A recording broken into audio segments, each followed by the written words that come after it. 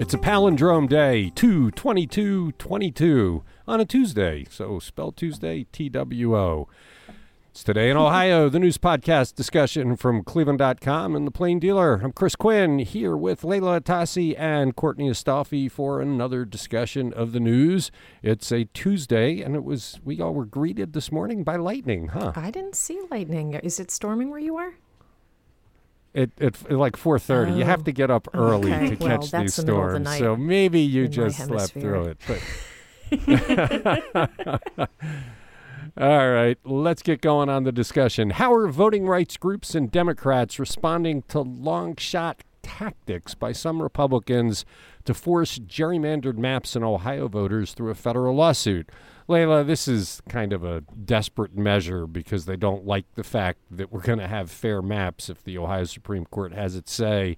So they're trying to take it out of their hands. What are the people fighting for fairness say about that? So to take one step back in this saga, after the redistricting commission blew off their deadline last week, Republican activists filed this lawsuit asking the federal court to force the state to accept a map that the Ohio Supreme Court had rejected because it was an unconstitutional gerrymandered abomination. So now Andrew Tobias reports that in two separate sets of court filings late Sunday, the Ohio League of Women Voters and the A. Philip Randolph Institute, as well as House Minority Leader Allison Russo and Senator Vernon Sykes, they've asked the federal court to reject that lawsuit filed by the Republicans. They said that letting the issue go to federal courts while the state case is still playing out would violate long-standing precedents while undermining the ongoing state case.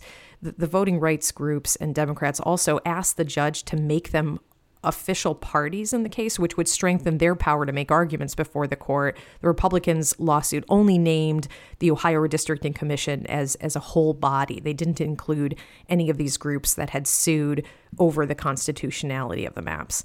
So, and then, meanwhile, on Friday afternoon, Chief Justice Maureen O'Connor basically told the commission, give me one good reason why I shouldn't hold you in contempt for this nonsense. She's giving them until Wednesday to answer that question. So this was one more plot twist in the redistricting drama here. Yeah, I don't see the federal court wading into this when the state system is still playing out. I do think did you guys see the movie Chicago? Movie Chicago? Yeah, remember the scene where Richard, what's his name, is playing the lawyer, and he has a very difficult argument to make, and he tap dances through it. It's a very effective way. Oh, yeah. That's Dave Yost. Tomorrow, he's going before the Supreme Court, and he is going to have one heck of a tap dance to do to explain why they're not in contempt, because they are in contempt. They defied the court. I can't wait to see his arguments. He's never shied away from baloney. I mean, he some of the arguments he puts in the legal filings is just ridiculous. So it's going to be so much fun to watch, Dave Yost playing Richard Gere tap dancing with the Supreme Court. Oh, You're listening to Today in Ohio. All right, this is a weird one. How many birds in recent years have been attracted by the bright lights of Cleveland's tall buildings and died by slamming into them? Courtney, I had no idea the scope of this problem, but our environmental reporter Pete Krause did a story about a huge group of people are keeping track of this. Yeah, this is a wild story. It caught me off guard, too. So Pete reported on this group called Lights Out Cleveland, which has found since 2017 around Cleveland more than 10,000 birds that rammed into, glass and skyscrapers downtown, and a good 2/3 of those birds were dead. So that's a ton of birds over just the last 4 or 5 years. They're hitting buildings. They're coming into downtown Cleveland, usually on their migratory paths north and south for the winter. So this happens when they're moving up in the spring and south in the fall. And most of the birds kind of meet their demise when they're leaving Canada and headed south. They're younger birds. It's their first flight, and they get caught up in the city, and thousands of them die every year. And there's this dance that this group does. They try to collect the dead birds before downtown street sweepers or rodents or cats get at them because they're trying to keep track. But what is keeping track do? Is this a way of bringing publicity to it to try and dim the buildings when the birds are migrating? Well, yeah, it does strike me as a protective act. You know, this group, Lights Out Cleveland, also goes around to building owners and asks them to turn down their lights as safely as possible from midnight to dawn to try and reduce the number of birds meeting their end here. You know, the group, like you said, they go around and try and collect them. Some of the birds they find are alive. They take them back to the Nature and Science Center in Bay Village, and they try and nurse them back to health. I didn't realize that birds are attracted to light in that way. I thought that was like moths. Right? Well, I never heard of that. I guess that's so dimming the lights means that they won't be distracted from their migratory pattern and slam into buildings. I don't know. I would think that like seeing the buildings would help you avoid them.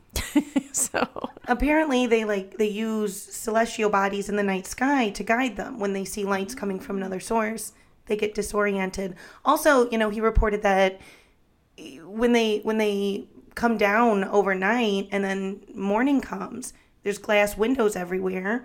Trees are reflected. They're not getting a true picture of their environment, and they can run into the glass in the morning, too.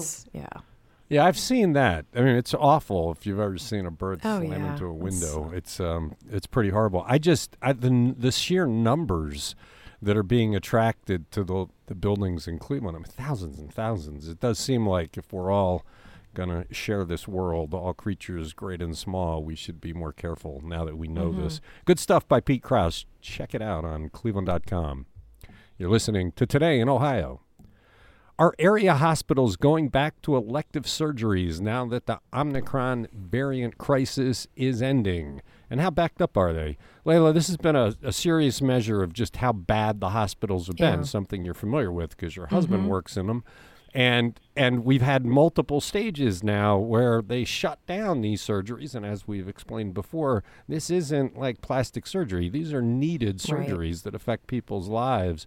So what's the situation as of today? It seems they have gone back to elective surgeries. But Julie Washington reports that the time between scheduling and actually getting a surgery date on the calendar varies widely depending on the surgery you're getting in the hospital. Some patients are having to wait until summer for their non-emergency surgery. At Metro Health, it seems like it's pretty smooth sailing without many delays in scheduling.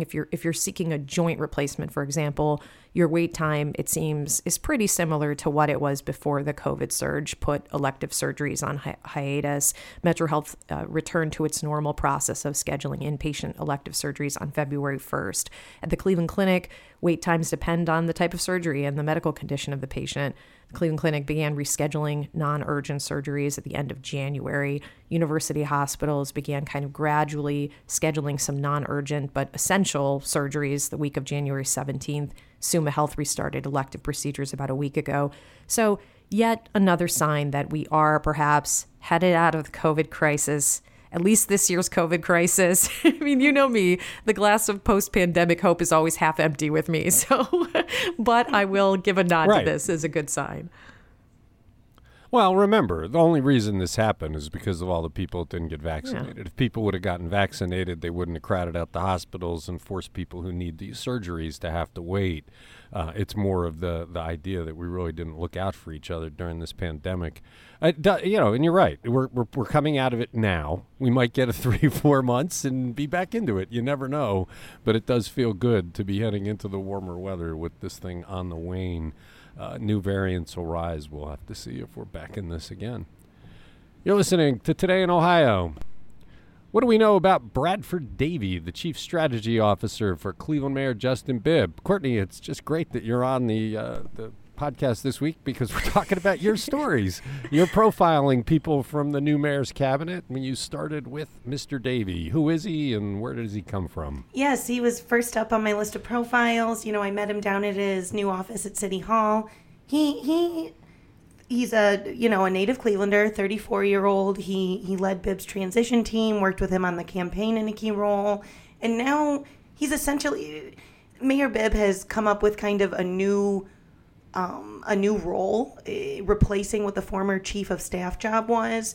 So he kind of split that into one guy, Brad Davey, is working on kind of big vision ideas for BIB, things like West Side Market reform, equity, how to address lead poisoning. He's also working with, the city's data and trying to figure out how we can use the information we already have to improve city services. And in the second half of that old chief of staff job, day-to-day management of city hall staff that's being handled by someone else. So, I kind of describe Davey in my story as the mayor's go-to guy for big ideas. He's leading a team of top, strategy officers. He's got a small team of senior strategists, and they're, digging in deep to things like the lead crisis and equity. And, Brad's an interesting guy. He's kind of bumped around. His most recent job was at the Fund for Our Economic Future. When he was over there, he was working on ways to help folks in the burgeoning Clark Fulton neighborhood figure out a way to, build equity before that area essentially gentrifies, to cut them in on a piece of the profits of their up-and-coming neighborhood. So, that was his most recent job, but he's had some other ones. He, was once at the Center for Community Solutions. He's got a variety of experience. And, he told me he sees his job as, he said, Mayor Bibb points in a direction and says, let's go there. It's his job, he says, to figure out a way to attack those big, deep, insidious, sweeping problems. Is this one of those jobs where you're basically working all the time, that you don't get a free moment? Like when people join a new presidential administration, they spend a few years just working at breakneck speeds to get the experience? It seems like, yeah, he's moving and grooving. He said, sometimes he's working until the security guards come through at City Hall at 8 and say, all right, everybody clear out. So he says he goes home, VPN's in, and keeps working. He's going to be busy the next few years, it seems. I didn't know they went through City Hall and swept it out at 8 o'clock at night. I was thinking, being the big idea guy for the mayor is a huge job. Do you feel like he has the support staff around him to get the momentum he needs on these huge ideas? I mean, what comes to mind for, flash in my mind was like Jared Kushner, who the president was like, you're in charge of criminal justice reform and peace in the Middle East, go do it. So I'm like worried that this is such a, can he get his arms around all of these huge initiatives? Does he have the people he needs to, get it started? That's a fair question. This team of senior strategists who are each focused on an individual issue, like there's the lead crisis strategist, the West Side Market strategist. Mm-hmm. They're kind of his hands in each of these areas. And then what they're all trying to do is kind of coordinate. It's not like there's no support staff there, but they're like, I think, looking to coordinate between existing city departments and help kind of manage it from above, but we'll see if there's enough manpower there. Mm-hmm. In Mayor Bibb's budget this year, just throwing it in, he did increase his proposed budget. He did increase the money in the mayor's office to support some of these roles that Brad's overseeing. So potentially that could help out. That's exciting. Cool. Well, if you're going to do a lot of initiatives, which he ran on, which he pushed and brought this energy in, you're going to need some extra people to do it. So I don't think anybody's pushing back on the increase of expenses. He just has to deliver on the initiatives. So we'll have to see if they do. You talk about big ideas, and I'm still waiting for a few more. We'll have to see. You're listening to Today in Ohio. What percentage of the federal government's paycheck protection loans to businesses in Northeast Ohio during the pandemic have been forgiven, meaning the businesses don't have to pay them back? And Layla, how does that work? Yeah, so reporter Zach Smith tells us that more than 83% of these Small Business Administration Paycheck Protection Program loans have been forgiven in our area, which means that they pretty much met their promises to maintain their payrolls during the pandemic. The agency issued 14,675 loans to Greater Cleveland small businesses during the 2 years of the worst of the pandemic here. The vast majority of these were for very small businesses with 8 or fewer employees, but combined, The businesses employ more than 112,000 employees and received more than $2.5 billion in loans. Most of that was under, they were loans under $150,000 with an interest rate of 1%. To get one of these loans, the businesses had to promise to maintain their payrolls at their current compensation rates and then spend at least 60% of the loan on payroll expenses. Borrowers have up to 10 months after the last day of the covered period to request forgiveness. Many of the businesses that haven't paid back their loans in full or applied for forgiveness are still within that period. So, the experts say that's the bulk of them, the bulk of them were issued closer to the front end of the pandemic, which means, the ones that have been forgiven are those earlier loans. You apply for loan forgiveness once the money has been spent and within 10 months after the last day of the covered period. So overall, it seems these loans have achieved, their goal of helping businesses keep folks employed during this very, very difficult stretch for small businesses. Well, a couple of things. I guess based on what you said, the number can keep going up. But the second thing is there any watchdog on this? Or are they just relying on the company to say, yes, we paid people, we didn't do anything? Or is there an auditing function is the question I have? Because that's such a high percentage. You just wonder if that can possibly be That is a great accurate. question. That I think, I would like to know the answer to that too. I don't know. These were tax dollars, after all. Okay, you're listening to Today in Ohio. This next one's a weird one, Courtney. Yes. Why did a Cleveland police detective handwrite a felony charge on a prosecutor's charging document that already had been signed by the prosecutor listing only misdemeanors?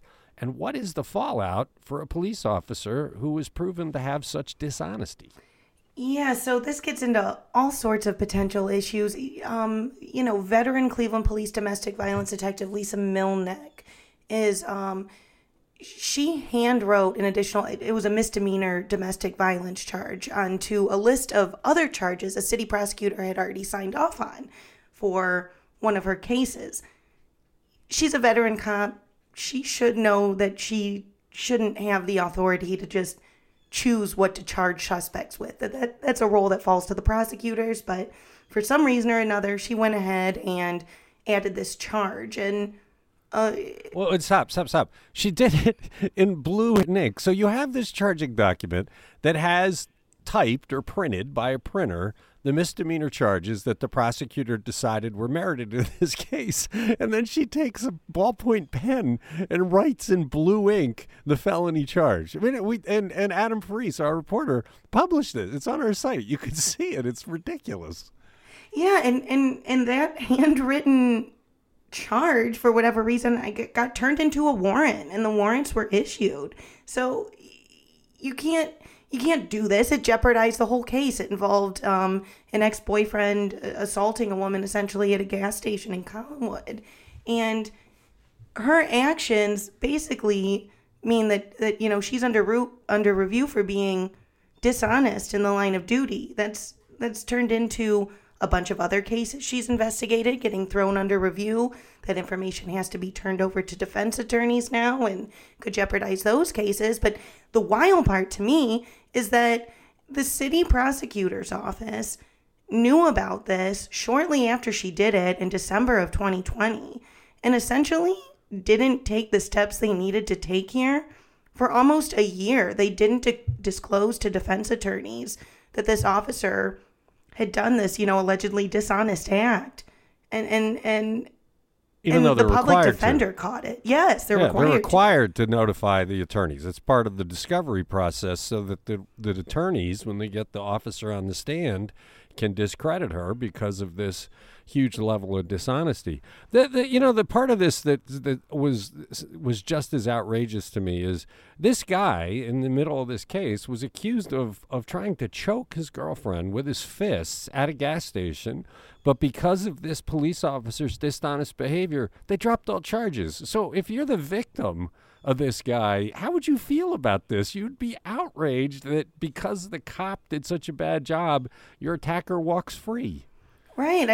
This happened down the street from where I live. I don't like the idea of of this guy just getting off because the police officer did her job the way she did. It's unsettling, and the victim has to be beside herself. I will say that, the question mark here is the city prosecutor's office, City Prosecutor Aquila Jordan's office, was notified about this issue way back when. They sat on this info for a year, and in the meantime, she's been allowed to investigate a bunch of other cases.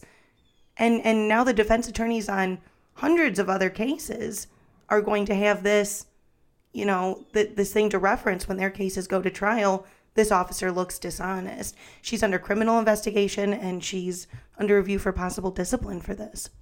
And it's still one of those where you sit back and say, what were you thinking? You can't just write in extra charges because you disagree with the prosecutor. It's not how the system works. Great reporting by Adam Parise. Check out the story on Cleveland.com. It is one unholy mess. It's Today in Ohio. All right, yesterday was a slow news day, so we're dipping into our list of unpublished stories to give you a preview of what's to come. How is a Cleveland State University professor leading an effort to document and map Northeast Ohio places that have faded from memory, but where Black Americans found recreation during the years of segregation in America? Well, this is part of Brenda Kane's reporting for Black History Month, and it's a really interesting piece. When we publish it, I think people are going to be fascinated by it. I love this story that Brenda did. She wrote that in the 1960s, if you were a Black traveler, you would often have to depend on the little-known book it was called the Negro Motorist Green Book to find lodgings and businesses and gas stations that would serve you and to avoid the threat of racial violence. And this book, which was at the heart of this 2019 Academy Award-winning movie by the same name, was published until 1967, and most of the listings were really for larger cities, and only a few of them were in smaller towns and Midwest states. Those Northeast Ohio sites included in the guides were mostly travel related. Hardly any of them made mention of recreational sites where Black travelers or local residents could really be a part of nature. But Jonathan Souther, a professor of history and the director for the Center for Public History and Digital Humanities at Cleveland State University, has been working on this special project with a group of students to change that and to bring this history back to the fore. Since last August, they have been researching, mapping, and documenting sites that Black travelers enjoyed that didn't appear in any of the Green Book editions, and they're calling it Green Book Cleveland. They've now identified and written about dozens of sites that would have otherwise just faded away from history. They did this by researching digital archives of the Call-in Post as well as the Pittsburgh Chronicle, which mentioned them in articles or ads and offered clues about where they were located. Green Book Cleveland has been able to identify country clubs and riding academies and camps and resorts and beaches across Northeast Ohio that were really similar to the more prominent white-owned recreational areas. And one example from Brenda's story is the Stony Brook Estate, which was a campground for African Americans on the property of what is today Blossom Music Center. And this property was bought in 1957 by Bill and Anna Johnson, an African American couple, but an arsonist set fire to several of the cabins. And Bill Johnson had told reporters at the time he would rebuild and make sure the campground flourished and remained a site where Black families could come and enjoy. But Green Book Cleveland hasn't been able to figure out what happened to the Johnsons. So that's just one great example from the story that's going to publish. It's a fascinating project, a fascinating piece by Brenda. So check it out on Cleveland.com. When is it going up, Chris? I got to figure that out before Monday, obviously, because that's the end of Black History Month. But it's a great story. It's rich. I love the quote from the professor about how, the Green Book had places to stay and eat and things like that. And he says that this is humanizing the past because it's about the things people did beyond the basic needs. So good stuff. It'll publish sometime this week. We have to figure that out. Laura Johnston is off this week, and that's normally her job to figure it out. She's our air traffic controller here. So I have to do it. You're listening to Today in Ohio. Do you think you can sing? We know Layla can from singing her editorial board Christmas Carol in December. Courtney, the Akron Rubber Ducks are giving undiscovered singers a chance to be discovered with one of the most difficult tunes to sing, How So? Full disclosure, I will not be auditioning, but the Akron Rubber Ducks are, they opened up virtual auditions, or they're going to be, for national anthem performers for the 2022 season. So this is kind of a chance for singers, vocal groups comprised of 5 singers or fewer, and other musicians to submit a video and, sing their heart out for the national anthem a cappella, unaccompanied. Send that video in, and they'll consider them to sing before the ball games this season. The home openers April 12th, and the deadline to apply for the national anthem position is March 11th.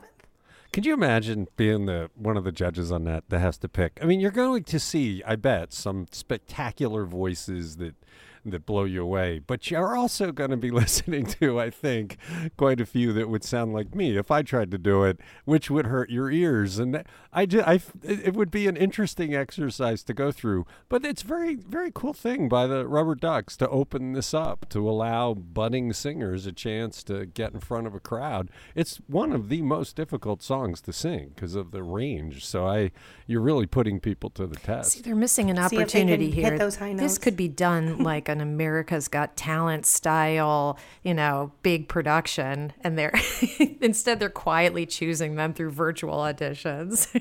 Well, you don't want to embarrass people. If people come in and they're out of tune or they're off key, you don't want to put that up before people. What were you going to say, Courtney? No, just saying, just responding, it's a tough song. And they got to hit those high notes, and not a good chance for folks to maybe be out there if they're not ready for them, right, Leila? Well, it clearly demonstrates whether or not you can hit the notes, because it's a tough song. We'll have to see how many people get through it. You're listening to Today in Ohio, and it's a short one today because yesterday was such a slow news day. Thank you, Layla. Thank you, Courtney. Thanks to everybody who listens. We'll be back tomorrow with Seth Richardson to talk about some politics. And I believe, if all goes well, Lisa Garvin will rejoin us after overcoming her technical difficulties.